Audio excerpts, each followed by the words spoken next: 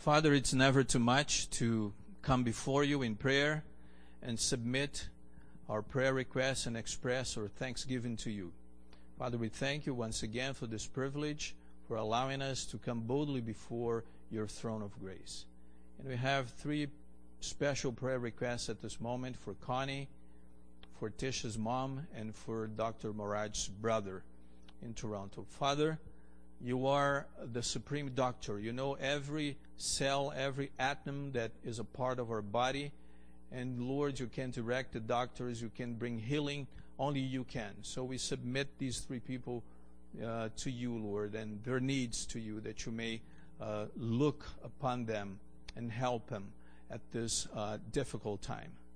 I also ask, Lord, that you may use me as your instrument now, that you may anoint my lips, and every word, every thought that I share and that I can convey here may be guided by you and may be an expression of the message you have for us today and not my own.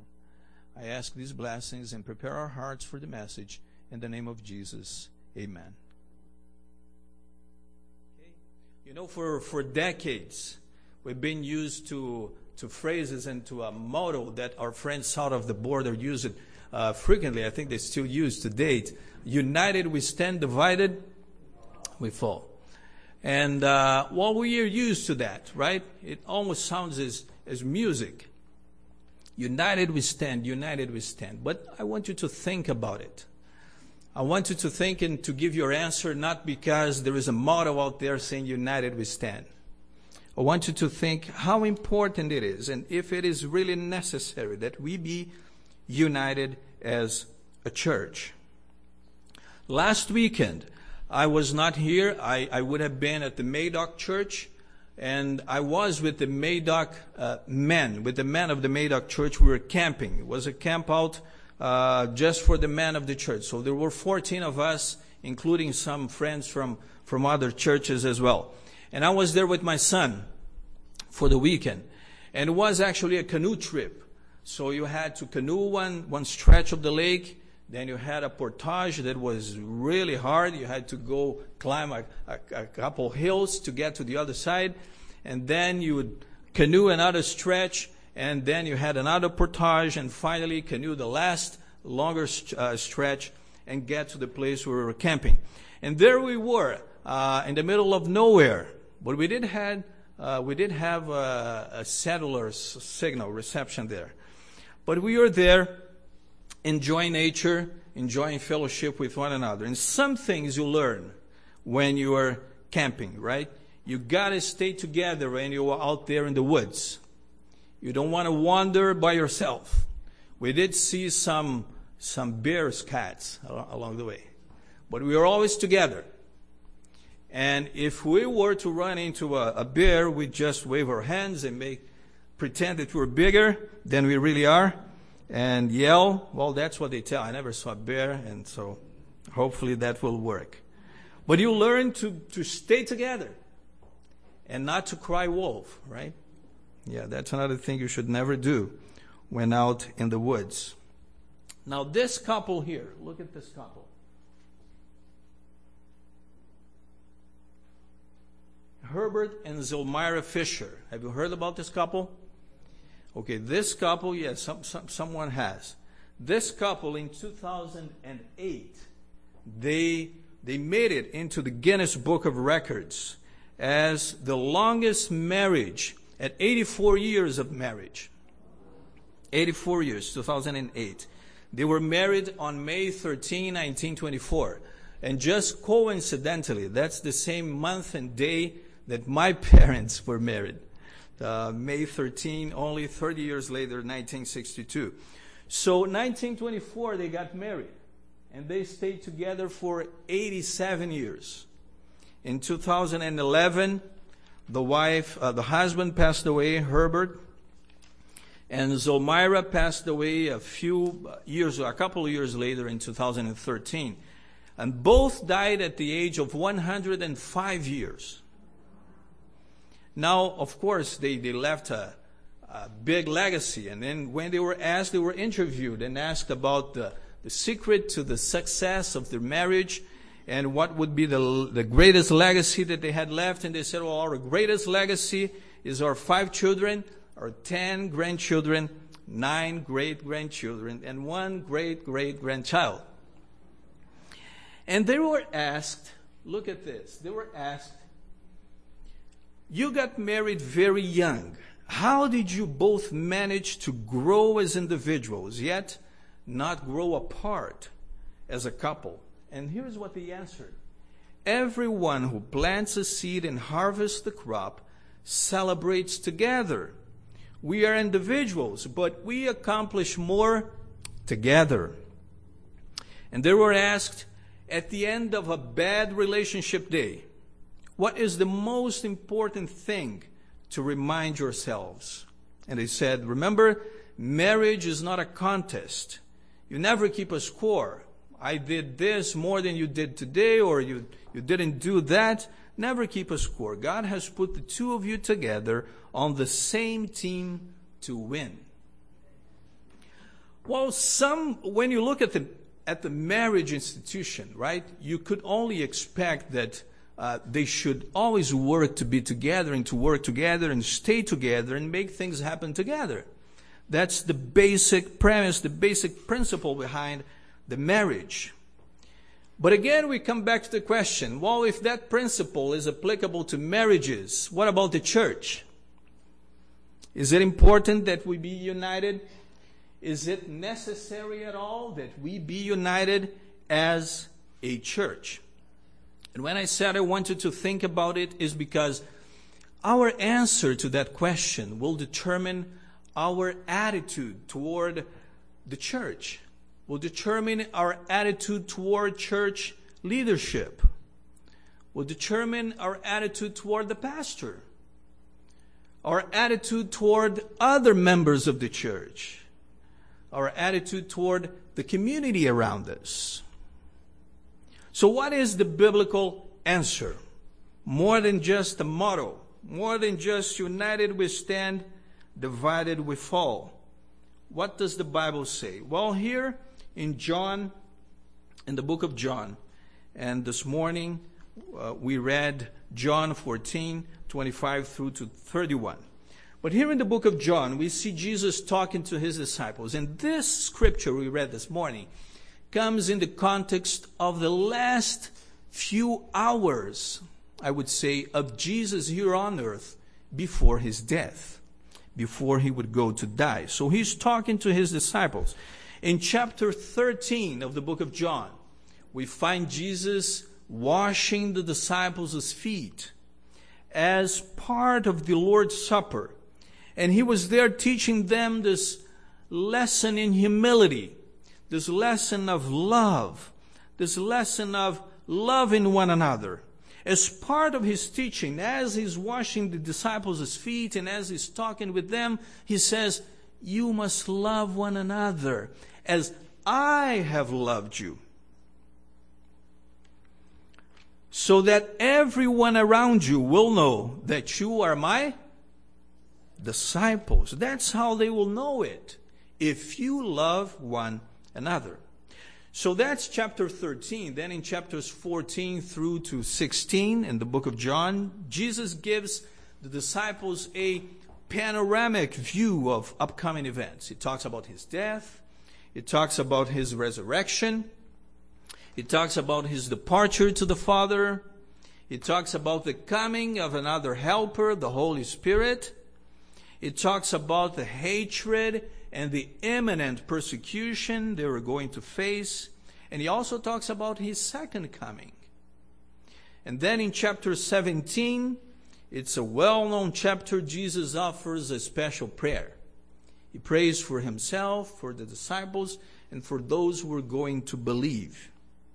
And then in chapters 18 through to 21, that's the end of the book of John, and that's where we find the description of his when he was betrayed and was was arrested, his judgment, and then his death and resurrection. But throughout this whole passage, all the way from chapter 13 through chapter 21, particularly the chapters we're studying here, 14, 15, 16, there are two prominent themes. love and unity. Jesus says, love one another, love one another. And there is the theme of unity in Christ. Unity with Christ, unity with the Father, unity with one another. Love and unity. John 13, 34 and 35, we read, a new commandment I give to you, that you love one another, just as I have loved you.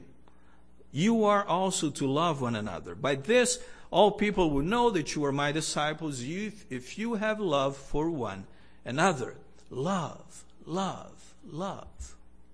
And unity, John 17, 21 through to 23, that they may all be one, just as you, Father, are in me, and I in you, that they may also be in us, so that the world may believe that you have sent me. The glory that you have given me, I have given to them, that they may be one, even as we are one. I in them, and you in me, that they may become perfectly one, so that the world may know that you sent me and loved them even as you loved me.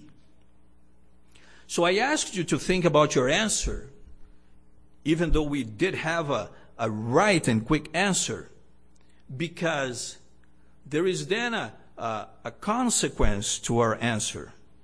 So if we think that it is important that we be united as a church, if it's important and if it's necessary that as a church we be together, then the question is, how willing are you, how willing am I to live and experience that kind of unity? Am I willing to love as Christ did? Am I willing to live in unity? Am I willing to promote that spirit of unity? Yes, there are implications to our answer. If you say yes, that the church must be together and united, that we must love one another, then there are consequences and implications to that answer. Someone wrote that love is the greatest need of the church. The greatest need of the church is not resource materials. The greatest need of the church is not training. The greatest need of the church is not money. The greatest need of the church is love. What kind of conversation, for example, do you have with other members of the church? What kind of conversation do you have when you pick up the phone and call someone else? And you call a friend from church, you call a member of the church, and you talk to them. What kind of conversation do you have? Do you spend any time talking about Jesus? Or do you spend the most time talking about yourself? Or worse, do you spend more time talking about others? When we are faced with our own limitations, when we look at ourselves and we see our limitations and we see our errors and our defects of character, what do we share with our brothers and sisters when we talk to them? Do we talk about how the work of the Holy Spirit can help us overcome our limitations? Or do we focus on the problems? Or rather, do we go off on a tangent and start to talk about the defects we find in others so that our own would look dimmer? Who asked me or who asked you to be a judge of my brother, to judge others? God didn't. That's not a work that God has asked you and I to do. That's not man's prerogative. That's God's prerogative. Nowhere in the Bible will find God placing any human being on the judgment seat to judge others. And if we feel this tendency at any point in our lives, we can be assured that we will not be working with Christ, because that's not what He asked us to do. You see, there is a text here in this passage, in the next chapter, in chapter 15. Chapter 15, verse 11, where Jesus says, "These things I have spoken to you, that my joy may be in you, and that your joy may be full, may be complete," as other versions say. So, the message of Jesus, right? The gospel of Jesus Christ is one of joy. So if your life is not being filled with joy, if you're not going around feeling the joy, that gladness that comes when you meet Jesus, there's something wrong then. And you need to pray about it. The truth of Jesus Christ will never lead to sorrow. The truth of Jesus Christ will never lead to sadness. It will never lead to anger. The truth of Jesus Christ will lead to joy. So if someone comes up with a kind of gloomy, heavy conversation, if there is anyone who delights in criticizing others, that's not the work that the Lord gave us to do. That's not a reflection of the joy of the Lord, is it? It's not. Our mind should be filled with thoughts of holy things. So here's my appeal to you, that we focus on the truths which are the pillars of our faith, and that we move forward together. You see, I'm going to say something that came to my attention the other day. I was talking to a church member, and they were saying that today there are people who spend time and energy, trying to catch the preacher, trying to catch a church leader in a word, or maybe in a gesture, in an expression. And they listen to this sermon, for example, is being recorded. It's going to be on the web. So some people go on the web and try to listen to sermons, and if throughout the sermon there is one single word that they were expecting the preacher to say, but the preacher didn't say, they say, "Oh, that's not a true Christian preacher. That's not a true Seventh-day Adventist, because they didn't say this word." Well, brothers and sisters, God's message, God's truth as contained in the Bible, remember this, every time you hear a sermon, you listen to a sermon, God's message is way bigger than I could possibly contain in a single sermon. So let's center our minds on things that are the pillars of our faith. Let's not center our minds, in those things which are questionable, which are objectionable. Because people will focus on that, and they will make a liar, they will make a deceiver out of a true preacher. And that's the problem with human judgment, right? Because human judgment is what it is. It's human. So let's never judge someone else by our own limited standards. Our vision is limited. It's finite. We're human. Let's not judge others. Let's not criticize. There is a tendency to criticize the leadership these days, the leadership of the church. I'm not preaching here to vindicate the leadership. I'm not preaching on my behalf. But I do notice this. There is a growing tendency, and people go on the internet, and people send emails, and they say all kinds of things, saying, well, the church leadership is corrupted. The church leadership has failed, has apostatized. We are all human. And the Bible makes it clear that Jesus Christ is the one who is the head of the church. But yes, the Holy Spirit appoints leaders for the local church. The Holy Spirit enables and empowers leaders for the work. Biblical leadership has actually been established in the Old Testament. It's not only in the New Testament. In the Old Testament, you remember the story when Moses' father-in-law came to see him? Remember? And Moses was overwhelmed. And Jethro, his father-in-law, said, "You were going to kill yourself. He didn't say quite that, but that's what he meant. And you have to delegate. You have to find people who are capable of taking smaller groups, and then you will oversee them, but they will be taking care of the minor stuff. And when there is something big, they will come up to you directly, but anything that they can resolve, you have to delegate. So right there in the Old Testament, this was established. But you see, the leadership is human as well. Moses was human. The church leaders are human. The elders of the church, the pastors. But instead of focusing on disagreement, instead of focusing on that which we capriciously think should be done, let's focus on what we agree, and let's look upon Jesus. Because if you look around, you won't find anyone perfect. There's only one perfect. Remember that I'm not perfect either, and neither are you. So here is the counsel. Look away from yourself. Look away from others and look up to Jesus. He's the only one perfect. We need more of Jesus and less of ourselves.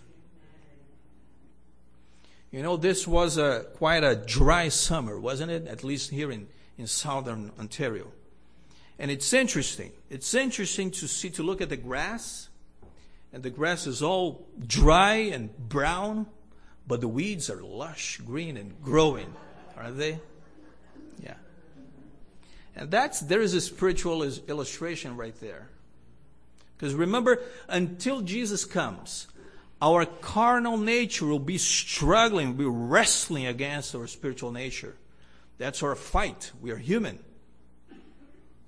And so envy, jealousy, slander, spirit of criticism, they're always there lurking, trying to flourish, ready to flourish if the opportunity arises, ready to grow if they are cultivated. You have to weed that out. You can't do it by yourself. You have to surrender that to the Lord. Ask the Lord to come and nip them right there in the bud. We are different, but still, we must be united. Nowhere in Jesus' teachings, this is no longer working now. Yes. Nowhere in Jesus' teachings to his disciples or in Jesus' prayer in John 17, nowhere, he asked that the disciples be exactly alike in everything. And we are not supposed to be alike. We're different. Now, because we're different, because someone else does not think the way I do, am I going to destroy confidence in that person? Am I going to play them down because they don't think like I do? No. The church is made up of each and every one of us. And praise the Lord, we're different. We are to work together and not against each other. You know, criticism is a terrible thing. It's a terrible thing. It drives a wedge between church members. Drives a wedge between church members and the pastor. Drives a wedge between church members and the leadership. Drives a wedge between church members, the church, and the community. Let me read a quote to you that we find here, and it's Ellen White who wrote this. And it's in the Manuscript Releases, number 11, page 265. God may choose instrumentalities that we do not accept because they do not exactly meet our ideas. And in place of leaving them with God, for His Spirit to work with them, many begin to present difficulties.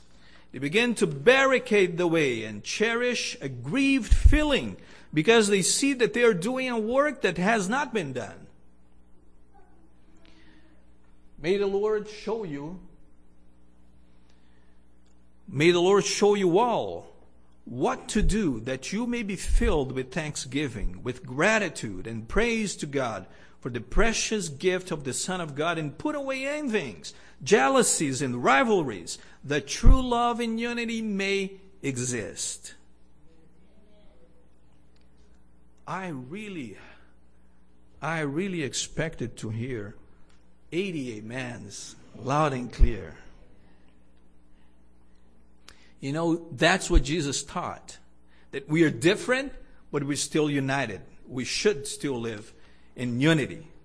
Jesus asked for unity. Jesus taught love, and He asked for unity. He prayed for unity.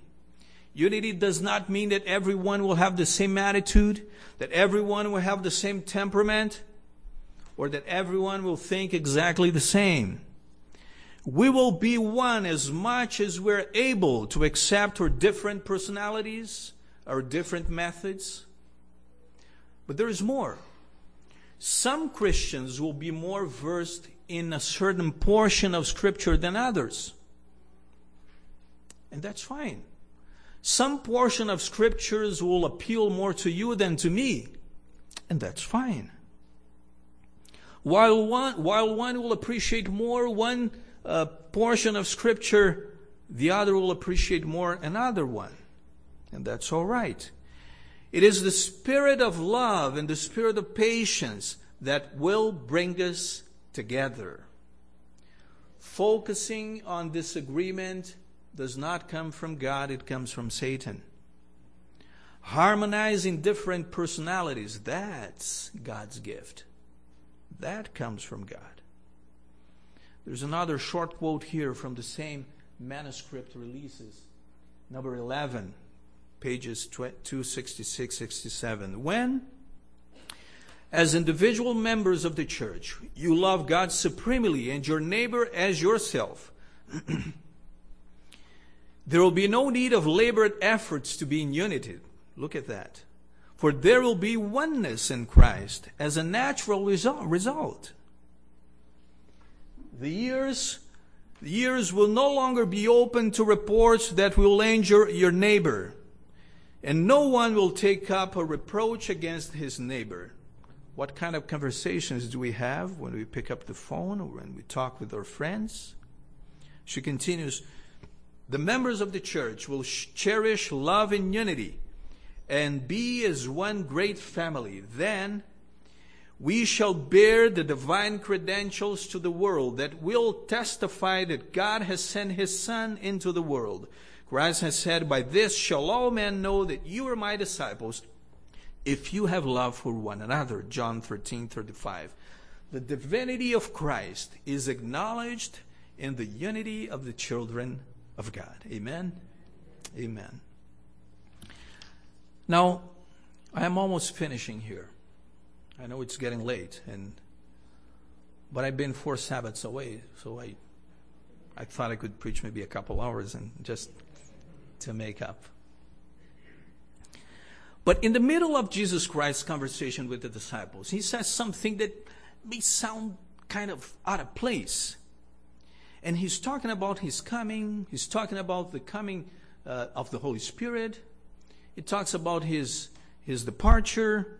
He promises the Holy Spirit. He washes the disciples' feet. He teaches love, speaks of unity.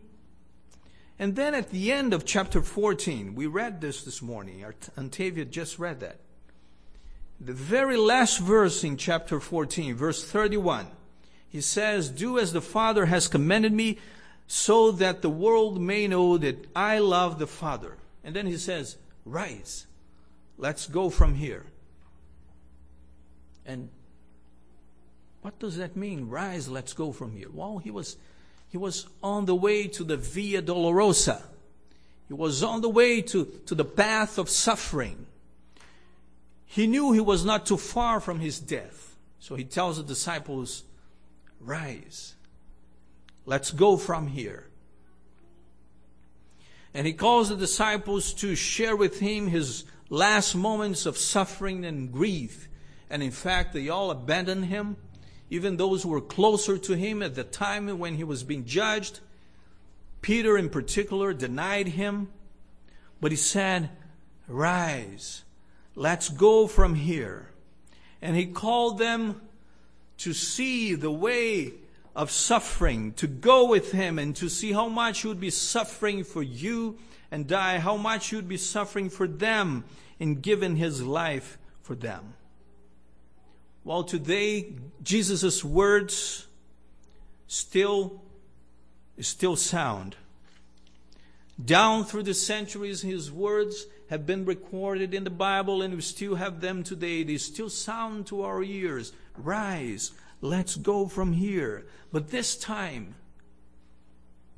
not to follow Him unto death, because He's already died and offered Himself for us.